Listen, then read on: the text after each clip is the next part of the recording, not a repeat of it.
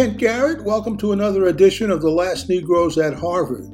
Our guest will be Michael Kippins.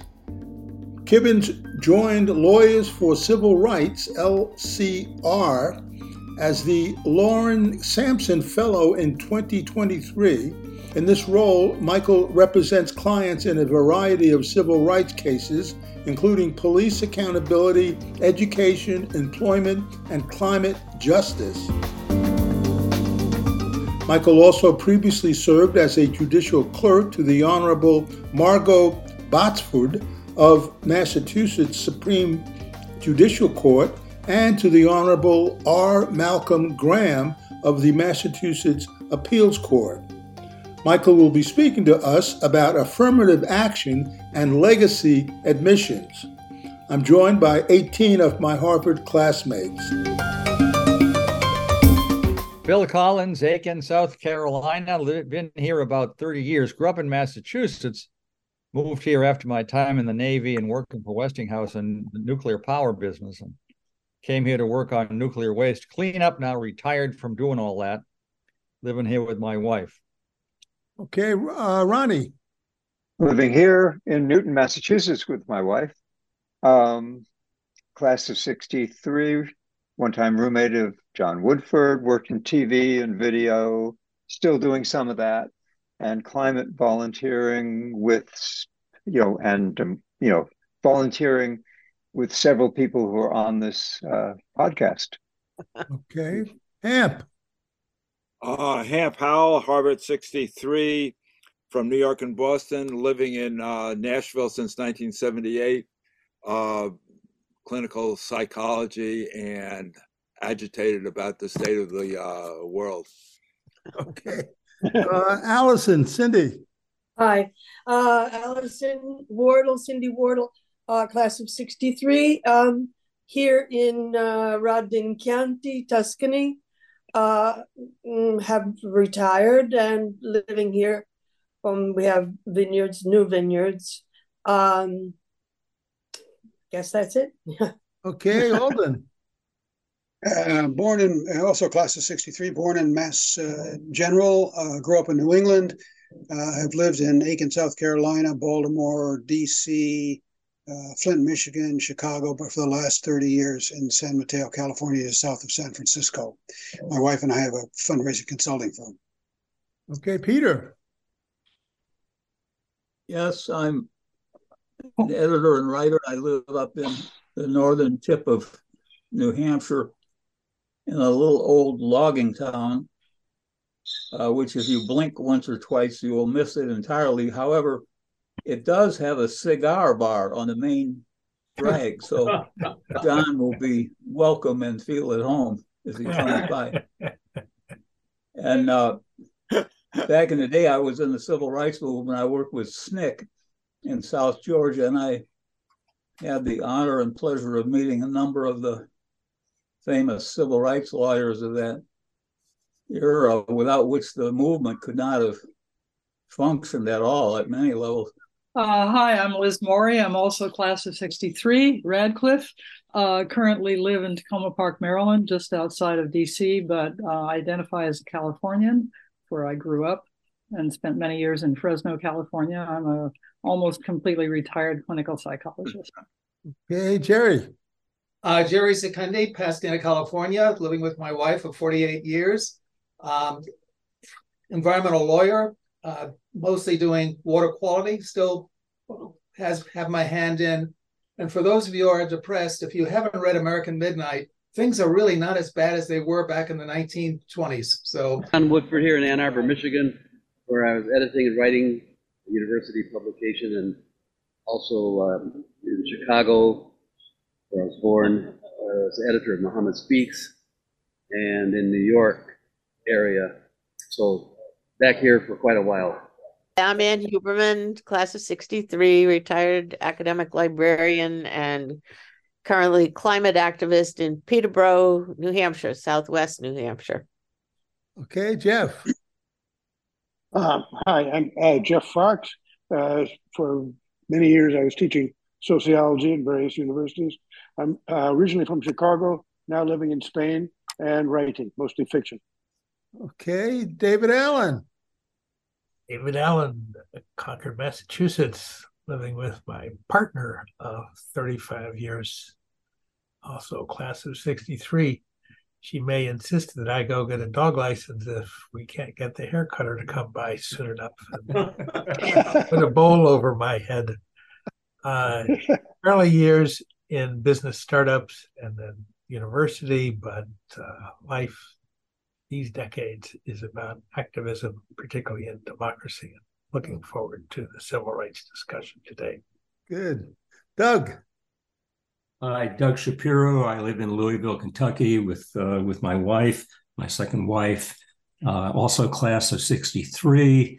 I grew up in Houston, Texas, but I've lived around the U.S. and I think in 7 different countries. Anyway, I'm a retired physician and behavioral ecologist and enjoying my retirement. Okay, David Othmer. Also class of 63 and Jerry Secundi's roommate at Harvard. After the college, I took a year off, but then went to Harvard Business School. So I was business school 66.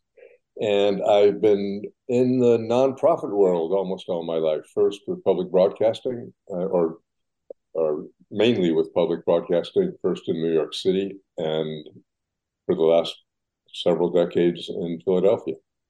Okay, Ann Groves. Hi, I'm Ann Groves. I'm class of 63, currently dividing my time between DC, where I am currently, and San Francisco. I don't know, I'm a longtime civil rights and environmental and anti-war activist looking for different ways of getting involved or staying involved. George Jones, class of 63, also in Ann Arbor, Michigan. And because the city of Ann Arbor has regulations against charcoal grills, I have to go over to John's house to grill. Anytime. Okay, Dorothy. I graduated from Harvard in our class of 63. I went straight to the Harlem Action Group, stayed in Harlem for the next 24 years as a teacher and activist in education, started with others a parent-controlled school, the East Harlem Block Schools, that exists successfully to today. And then I ended up starting Youth Build and spreading that around the country for young people who left high school without a diploma to build affordable housing in their neighborhoods while earning their high school diploma, getting ready for the community leaders. And it's been an enjoyable path in life. Okay, and Michael Kippins, thank you for joining us, and welcome. Thank you so much for having me. I appreciate it. I'm happy to be here with you today.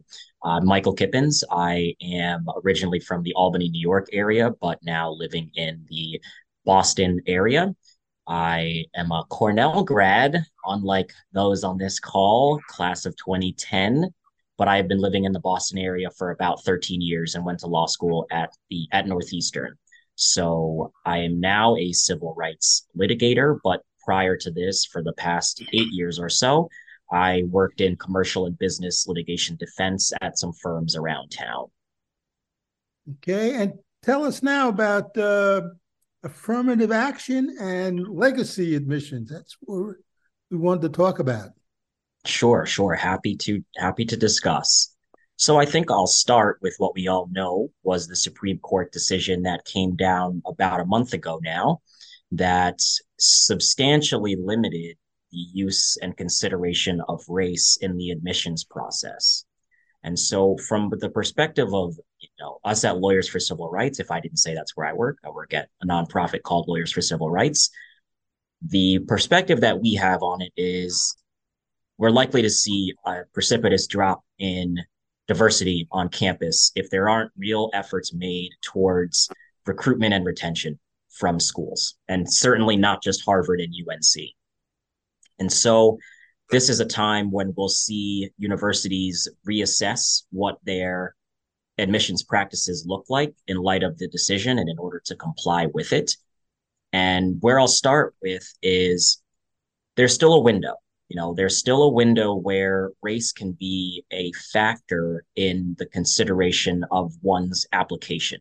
And the way that that looks is essentially for the applicant to put that forward in their application. So just to read one line from the opinion that I think is useful in this discussion, it is, nothing in this opinion should be construed as prohibiting universities from considering an applicant's discussion of how race affected his or her life, be it through discrimination, inspiration, or otherwise.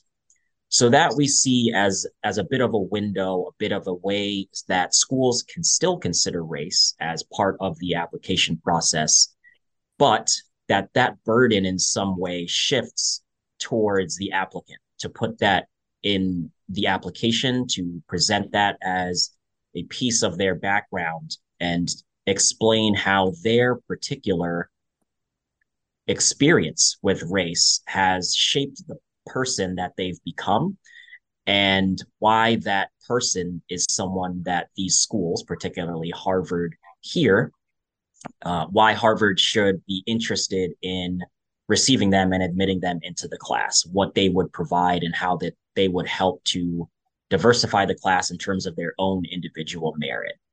So a piece of what we know now is that the Supreme Court has been narrowing the consideration of race in higher education admissions for decades.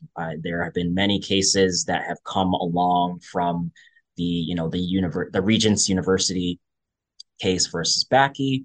There's the Grutter and Bollinger case. There's the Fisher case, many of which have assessed and analyzed whether and to what extent race can be a piece of the consideration for universities and how that process looks.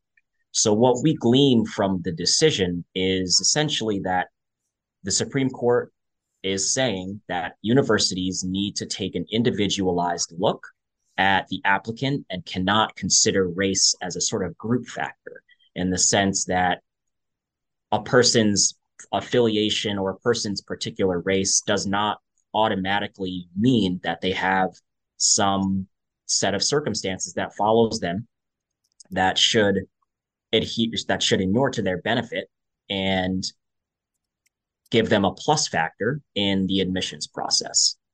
So that's the sort of affirmative action piece, and I can talk about that more as we go along, but to move a little bit to the donor and legacy preferences that we at Lawyers for Civil Rights have now challenged.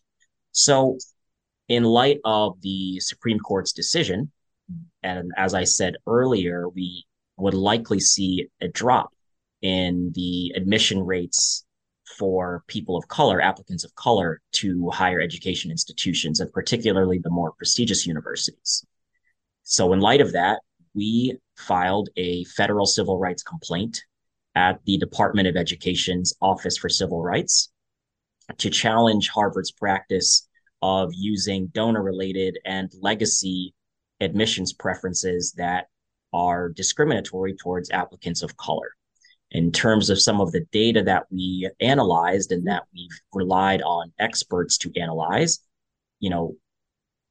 donor and legacy related applicants are approximately 6 to 7 times more likely to be admitted into Harvard in particular. And the applicants who are admitted through these preferences are nearly 70% white for the classes. And so what we've learned from some expert conclusions of the data that we have that Harvard produced during the affirmative action litigation, we know that if these preferences, donor and legacy particularly, were removed, it would increase the admissions rates for applicants of color. So I have filed, along with others at Lawyers for Civil Rights, a federal civil rights complaint. And that's the practice that we're challenging under Title VI of the Civil Rights Act of 1964, which prohibits programs and organizations that receive federal funding from discriminating on the basis of race. So that's where we are. We have learned just recently, as of about 2 weeks ago, that the Department of Education has decided to open the investigation. So the investigation has now been opened. and the Department of Education will open the investigation and take a look at what we're saying in our complaint. They will analyze some of the specifics. They will go to Harvard and hopefully interview key personnel that are dealing with these issues on the front line and that are in place to try to reassess what policies should continue going forward. And what we urge the Department of Education's Office for Civil Rights to do is to do one of a few things. Either, certainly to declare this practice in violation of Title VI, but also to say that if Harvard wants to continue receiving federal funding from the Department of Education, that this practice needs to cease. So we are looking at the Department of Education, which has very broad powers of investigation, very broad powers with respect to organizations and universities in particular that receive federal funding to acquire data, to ensure compliance, and to ensure basically equitable access to higher education. And so I'll leave it there and happy to answer direct questions and to talk more generally about any of the topics that I've described or ones that you would like to talk about. Okay. Jeff. Well, I think you've made it very clear, and that legacy is really the major problem, a greater problem than than affirmative action taken into account in the initial admissions process. Is that right? I'm not sure I would phrase it as it being a bigger problem, but it certainly is an issue, a greater issue now that we know that the affirmative action decision has come down and the limits placed on the consideration of race. It's become all the more important to ensure that barriers to applicants of color will be eliminated, including legacy, and particularly at Harvard, legacy for some of the years that we have data for can make up nearly a third of the class, and legacy described in that sense as being, any relative that's gone to Harvard previously. Certainly there's the more strict definition, which is having an actual parent who has attended Harvard, but in a broader sense, I think the number for 2019 was about 28% of the class had a legacy affiliation as, any relative that has attended Harvard. Mm-hmm. That's good to know. Thanks. George. So, haven't read your complaint, needless to say, but what's the evidence that eliminating legacies will actually lead to increased numbers of minority students? Why wouldn't eliminating legacies just result in more white and Asian students being admitted? So a piece of what the data is, so the data, I should step back, comes from Harvard's admissions and application data that it disclosed during the litigation in the affirmative action case. That's where some of the material, the background material, comes from. And the data is a study, and I can share the study, and it's also linked in the complaint, both of which I can share. The data says essentially that people who are receiving these preferences, many of them are not as qualified, in an individual meritorious sense as many of the applicants of color. So if these preferences are removed and applicants are viewed on an even playing field with respect to their actual individual merit, that applicants of color would be more qualified than many of the legacies who are admitted. I think in a general sense, not strictly, but in a general sense, I think the idea is if there are qualified people who are applying to Harvard and they are of all different races, then the idea is that Harvard's class should reflect, in a general sense, what the populations are in the U.S. population more generally. Not to say that, for example, if there's a 16% of the U.S. population is African American, that Harvard's class should be 16%.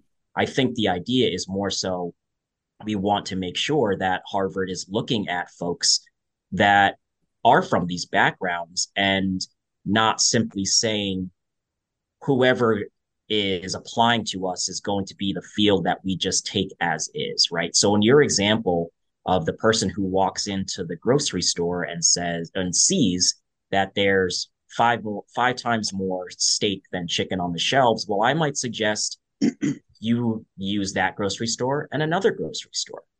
And the example that I'm using is for purposes of saying that I believe Harvard's recruitment process is a piece of what we should also be talking about, because the idea is Harvard is a very substantial institution. It has a lot of resources. There are going to be many ways in which it can recruit that will reach students and potential applicants, whereas those applicants may not even apply to Harvard because they don't think that they will be admitted.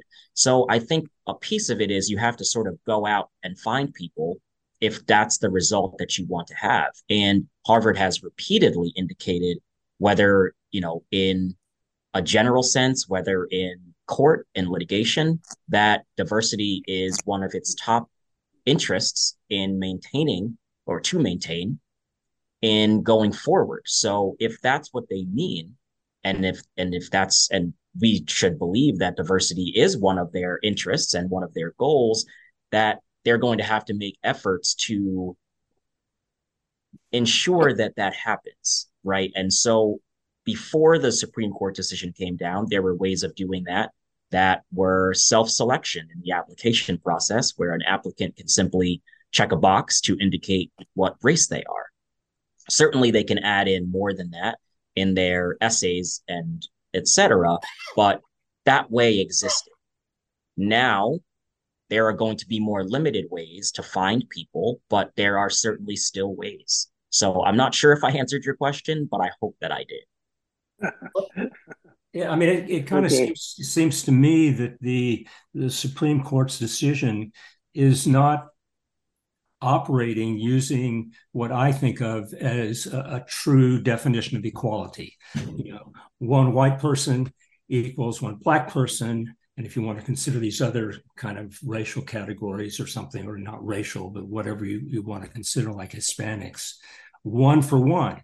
And so I think the Harvard Admissions Committee should be trying to balance the same actual number of people who are whites and blacks and, Asian Americans and so forth.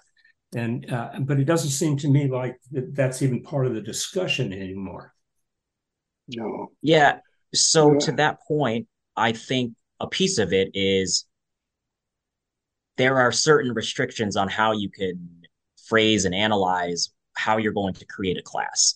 I think one piece of the Supreme Court's decision, or one takeaway from it that we have, is that a sort of back-end engineering of the class is something that's going to be prohibited. And what I mean by a back-end engineering is that certainly at the very outset, when you go through the admissions process, there are more people who are recommended to be admitted than Harvard's traditional number of admitted students. So at that point, when they are deciding, let's say that Harvard's class is going to be 2,000 people, and they have 2,500 people who are qualified and who are recommended by the admissions officers, and they need to winnow that down to 2,000.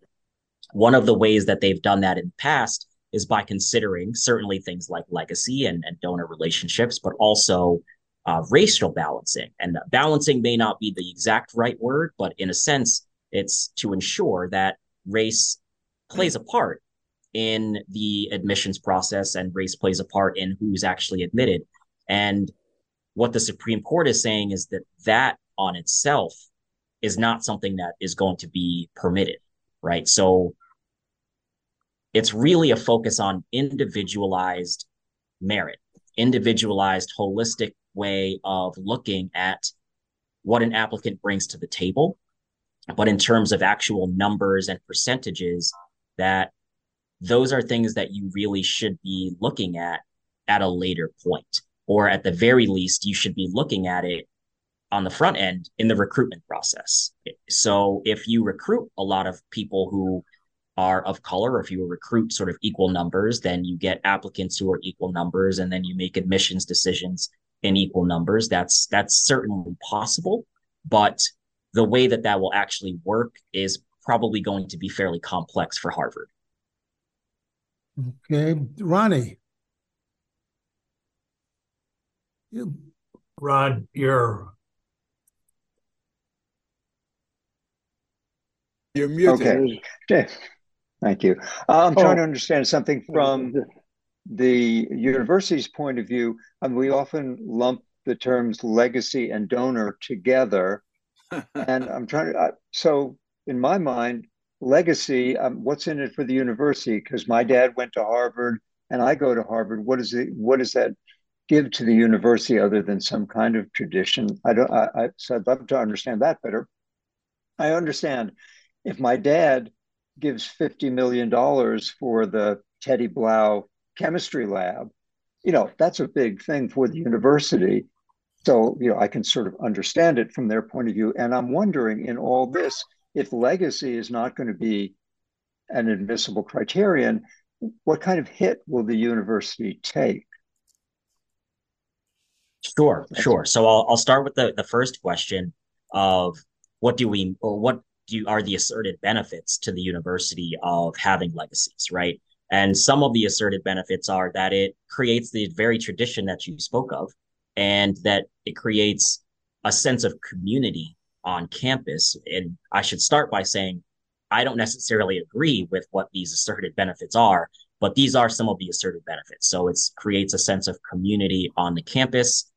It links people who are not from that tradition as applicants to those who have that tradition. So whether you're coming as a first generation student to college at Harvard, or you are simply an applicant who is admitted to Harvard and isn't a legacy, that you're connecting those people, those applicants or now admitted students, to legacies who can both create a sense of community, but also would create relationships, connections, a network of people who can help you succeed and sort of help fulfill the wheel, help complete the wheel going forward. And in terms of what hit the university would take, there are some studies to say, and there are certainly universities who have done away with their legacy admissions preferences. So we know a little bit of data from that. And those universities are doing just fine. They certainly have not had complaints, because frankly, if they really wanted to, they could reinstate their legacy policies. So, it's a choice that those universities have made that is an acknowledgement, frankly, that it's not a burden to the university to not have legacy admissions, and that certainly many of the people who would be admitted through legacy preferences in the first place are qualified. They have the other types of meritorious arguments and applications that many applicants of color have. So it's not as though, from a university perspective, if you do away with legacy, you're going to do away with, the same types of people who might end up at Harvard anyway. Those people are, in large part, still going to be qualified. So they have almost as good a chance as getting into Harvard as they would otherwise. And certainly those with legacy and donor relationships are more likely to be in a position of having private help, whether that's private tutors, SAT prep, other types of advantages that just being socioeconomically advantaged would have. So I think what you would see is much of the time, Harvard would still have plenty of students who are legacies, but just weren't admitted through those preferences. Got it. Liz. Yeah. I think I'm not muted, hopefully. I understood that California got rid of affirmative action back in the late 90s. And I assume that applies to Stanford as well as to the UCs. And I'm wondering, I'm assuming that as your team was thinking about affirmative action, and obviously the legacy, I think, is a very important question, what you might have learned from the California example in terms of maintaining diversity in the student bodies, both at the public and private institutions there? Sure. So I think what you're referring to is Proposition 209 that I think came out in around 1996. And I think what we learned from that is some of the data that I had said earlier about the precipitous drop in diversity on campus, particularly at the state schools, the University of California system, and that it declined sharply in the few years after the Proposition 209 went into effect. It is now back at numbers that are greater than they used to be in terms of diversity. So that shows a positive outlook in the long term, but certainly in the short term, there was a big hit, a big hit to diversity. So that's one of the things that we've looked at. That's one of the things that we think is going to be important in light of the Supreme Court's decision. And that really tells us that we're going to need to have a concerted effort for recruitment and retention by Harvard and by community organizations and by applicants and by, the community at large, really, to ensure that diversity is something that is maintained on campus, because what was a traditional tool of maintaining diversity is now not at the ready for Harvard's admissions officers. Hamp. Yes, Michael, I'd like to try out turning around the lens from to just look at things from a different point of view. I see you've had a very distinct. You're one of the youngest speakers that we've had, but you've had a quite distinguished career in running at Cornell and being named one of the top 40 young lawyers in Massachusetts, etc. I just wanted to ask you if you reach your hoary age like we are, what would you like to have? What would you like to say that you've done with the rest of your life? So much is open to you, and assuming that we still have a functioning world here, which is questionable. If your life went in the directions that you wanted to go, what would you be saying? Sure. So one, thank you for your kind words. And two, in terms of what I'd like to see it as a very initial point, this complaint come to fruition through the Department of Education and eliminate donor and legacy preferences in universities and colleges across the country. One thing that I didn't mention is that there is a federal bill that has been proposed and that is going to be reproposed that would end legacy admissions at the federal level, which would include all institutions and which would obviate the need to really have this investigation by the Department of Education, because no school would be able to use, at least at this point, legacy preferences, because that's what's in the bill. We've seen a similar bill in Colorado that passed, and so Colorado, as a state, does not allow its public universities to use legacy preferences as a piece of their consideration in the process. And at a broader scale, in terms of the rest of my life, I would like to see efforts like this continue forward. Higher education is so important as a platform for setting people up for success in life. And the more we have access to higher education institutions, the more diversity we see across those universities, I believe the more successful our society will be as a whole. And obviously, there have been traditional barriers to that type of education, particularly for people of color. So that is something I'd like to see go away as well. It's certainly going to be a slow process. I may not see it go as far as I'd like to in my own lifetime, but the idea would be for me to see it trending upward. I would like to see a push in the right direction and keep the momentum that we have, and to really end up in a space where we don't have people who are being considered for these either positions or slots in universities that aren't based on things that they've done. You know, obviously the idea of donor and legacy preferences and those privileges is there's an applicant who is receiving a benefit, a substantial benefit at that, for work not done by that applicant. And that is something that we don't think should happen, especially not where other factors can't be used by others when they're applying for their positions. There are only so many people, obviously, that have attended Harvard. There are only so many people who have the means to donate to Harvard on a scale that would get the dean's attention enough to put that applicant on a list that is specialized and is not a guarantee, but certainly increases nearly 7 times your likelihood of being admitted. So we just want to be in a place where that doesn't happen, where the applicant can stand on equal footing with other applicants. And like I said before, in many ways, the socioeconomic advantages for those students is already going to be in place. So they already have a leg up in terms of what their chances are of being admitted to those schools. So no need to add an additional leg up for being just a person who has a particular last name who was born into a particular family. And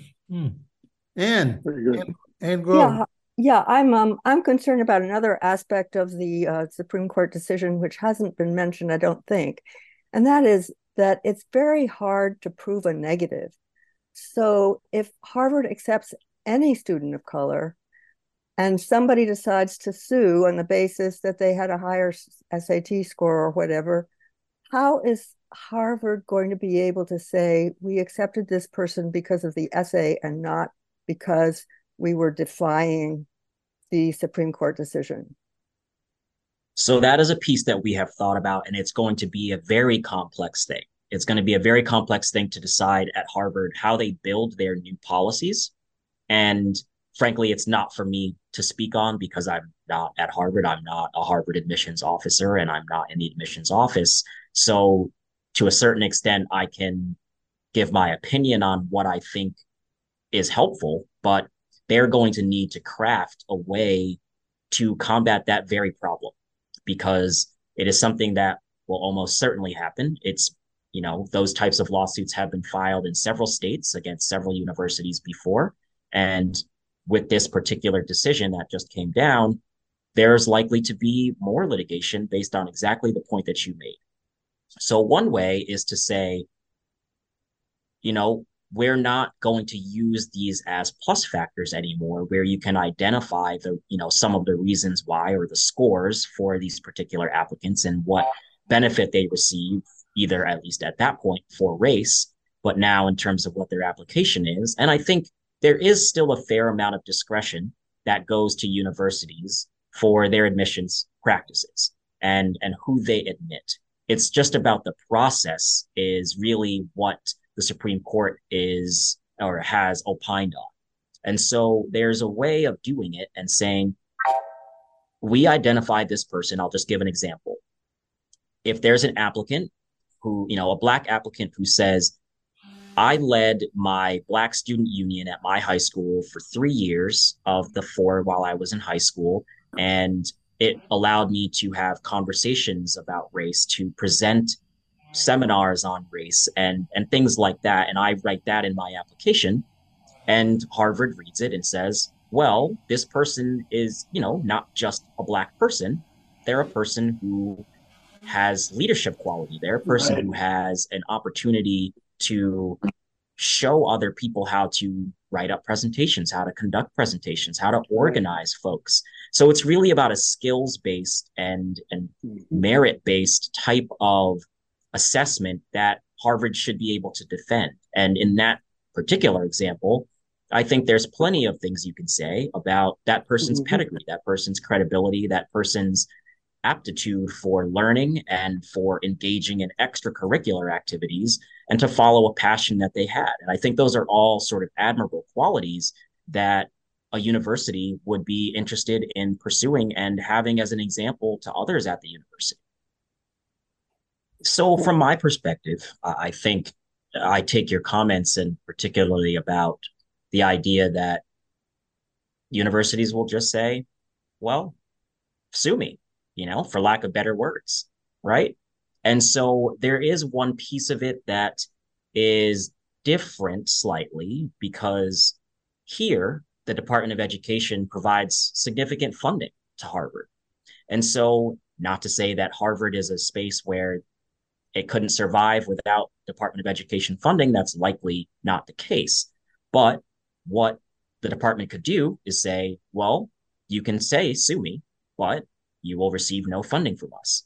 And I think what that would do, and I think the threat of that, and it could be a very real threat from the Department of Education, the idea is that Harvard doesn't want to be an institution that's typically on the wrong side of these issues. And I don't think it wants to be a university that doesn't receive public funding on this very basis. So, for example, if the Department of Education's Office for Civil Rights had found that these practices violate Title VI of the Civil Rights Act, then that's going to be an important finding.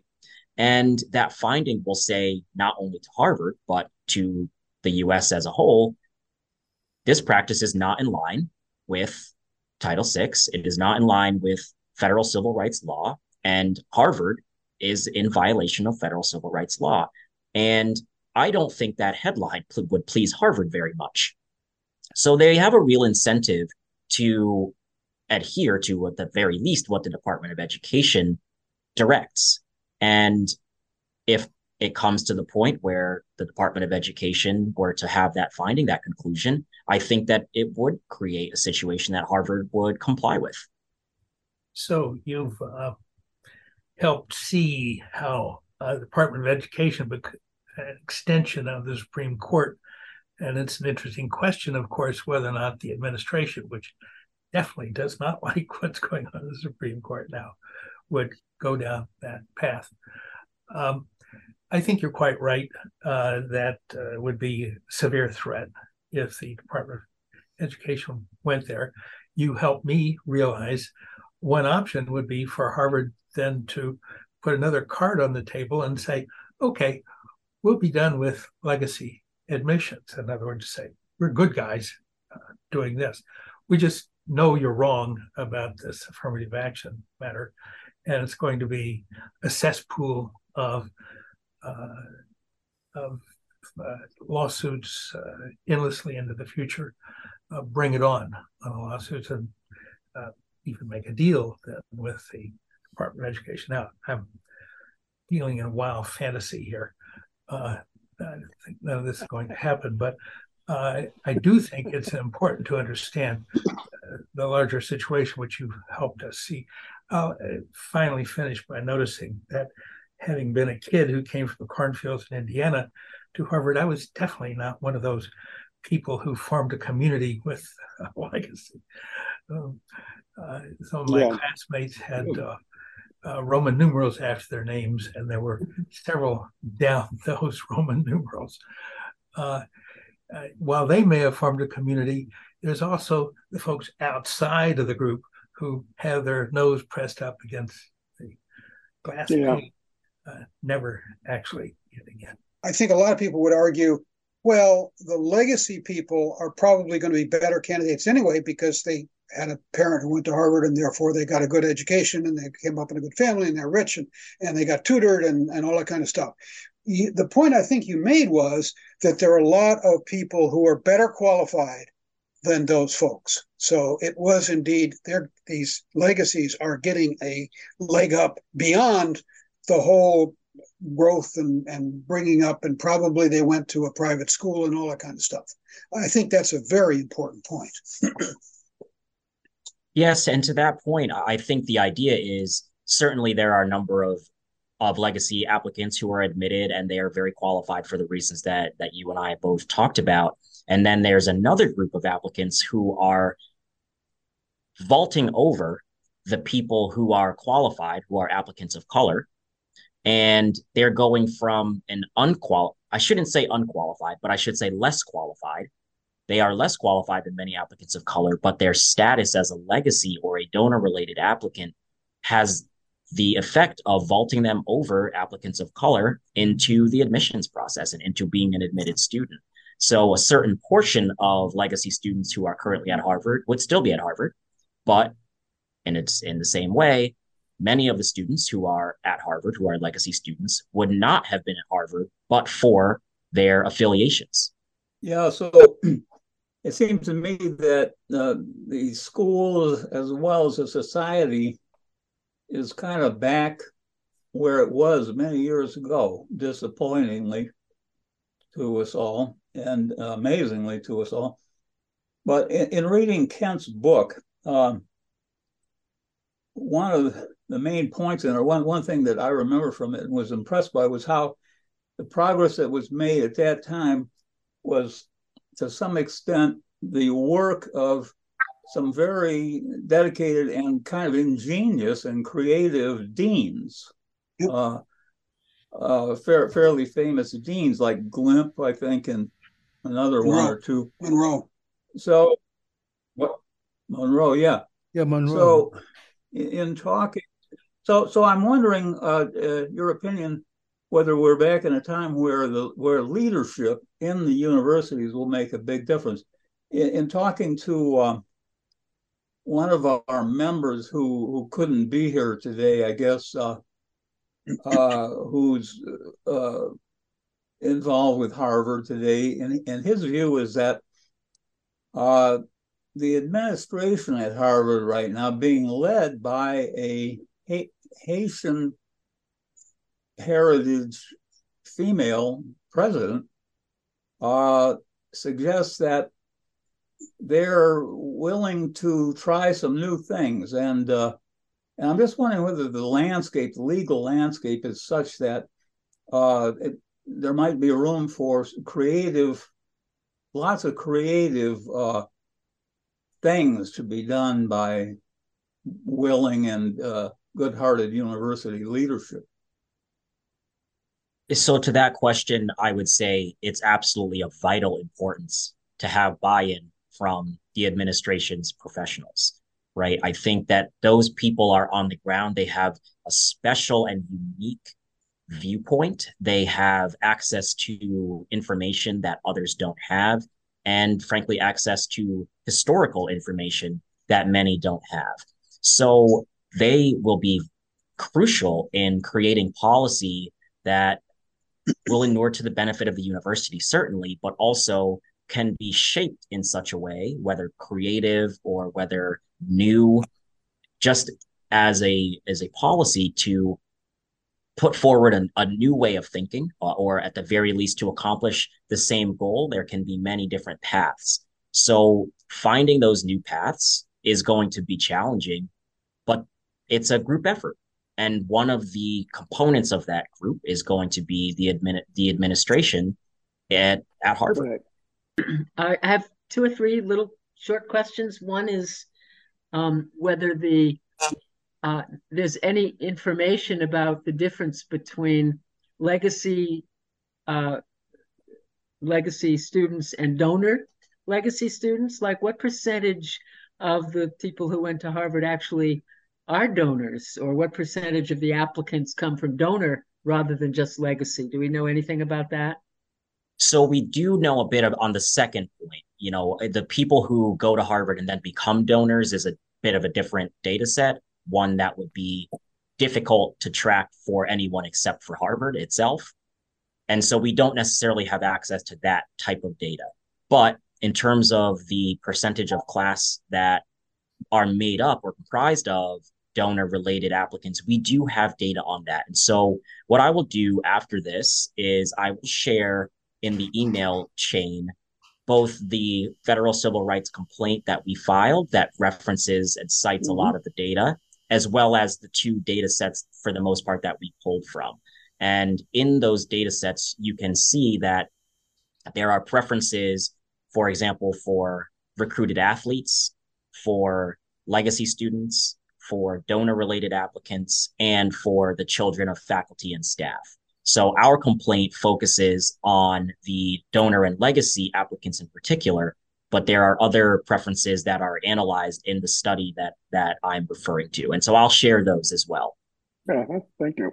That's interesting. So they could even have a preference if they chose to for people who were engaged in social justice activities before they came to Harvard. Or, civil rights or civic engagement. That's interesting. I mean, that's just as important as athletes. Another question, I noticed John Woodford's point in the chat that the percentage of Black students had gone up from less than 1% to over 15% in this period, which was interesting. And I wondered, was there ever a goal or a target explicitly set for Black students or any students in terms of achieving diversity? And a sub-point of that, do we have data on the percentage of Native Americans who have become Harvard students, since they are the percentage that is victims of the largest disproportionate amount of poverty in the country?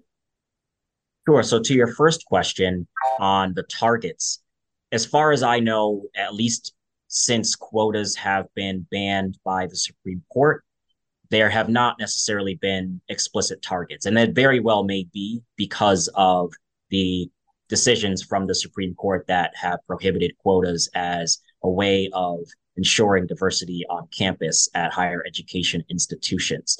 So internally, perhaps there's a target. I can't say one way or the other, but what I can say is that Harvard has stated many times that it seeks to have its classes reflect the type of diversity that we see in our communities. So that's as far as I've seen that they've gone in terms of representation about what they want the balance of their classes to be.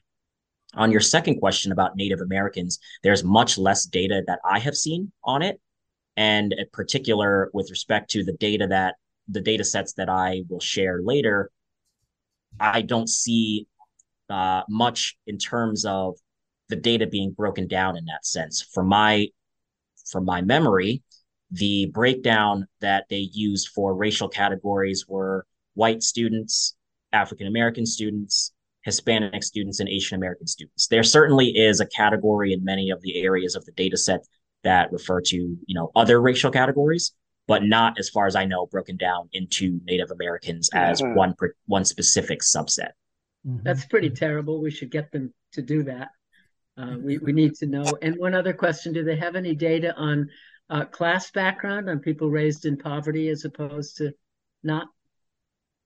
I think that was less a focus of the data that I have seen.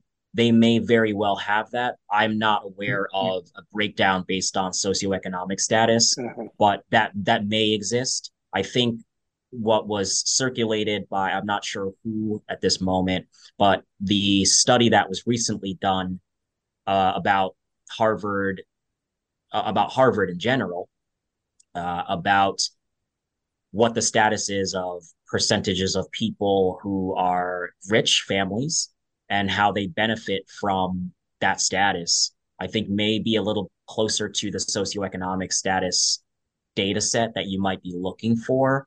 But from my research, I have not come across a breakdown for socioeconomic status. Thank you. David Othmer. Jerry and I both went to Andover. When we went to Harvard, a disproportionate number, especially compared to today, disproportionate number of our classmates went to Harvard, Yale, Princeton, and other Ivy League schools. Some went to Stanford. That has changed pretty dramatically over the years since we were there, as I understand it. Do you know how that has changed and why that has changed? That is something that I haven't studied myself in terms of what the distribution is and why that distribution may have changed.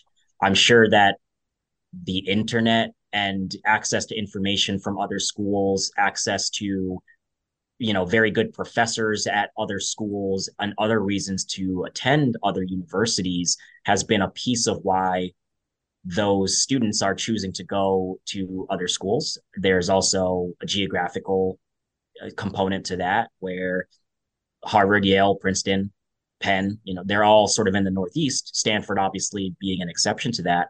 But just the desire to go to a different geographic location could be one example of a reason to attend a particular university. So I have not studied that as an issue, but I could imagine that there are those types of reasons for the distribution changing.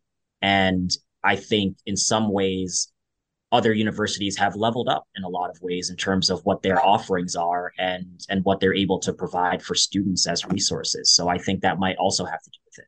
But you're suggesting that it's a function of where the kids want to go, not a function of the colleges taking fewer people from the elite prep schools, put it that way.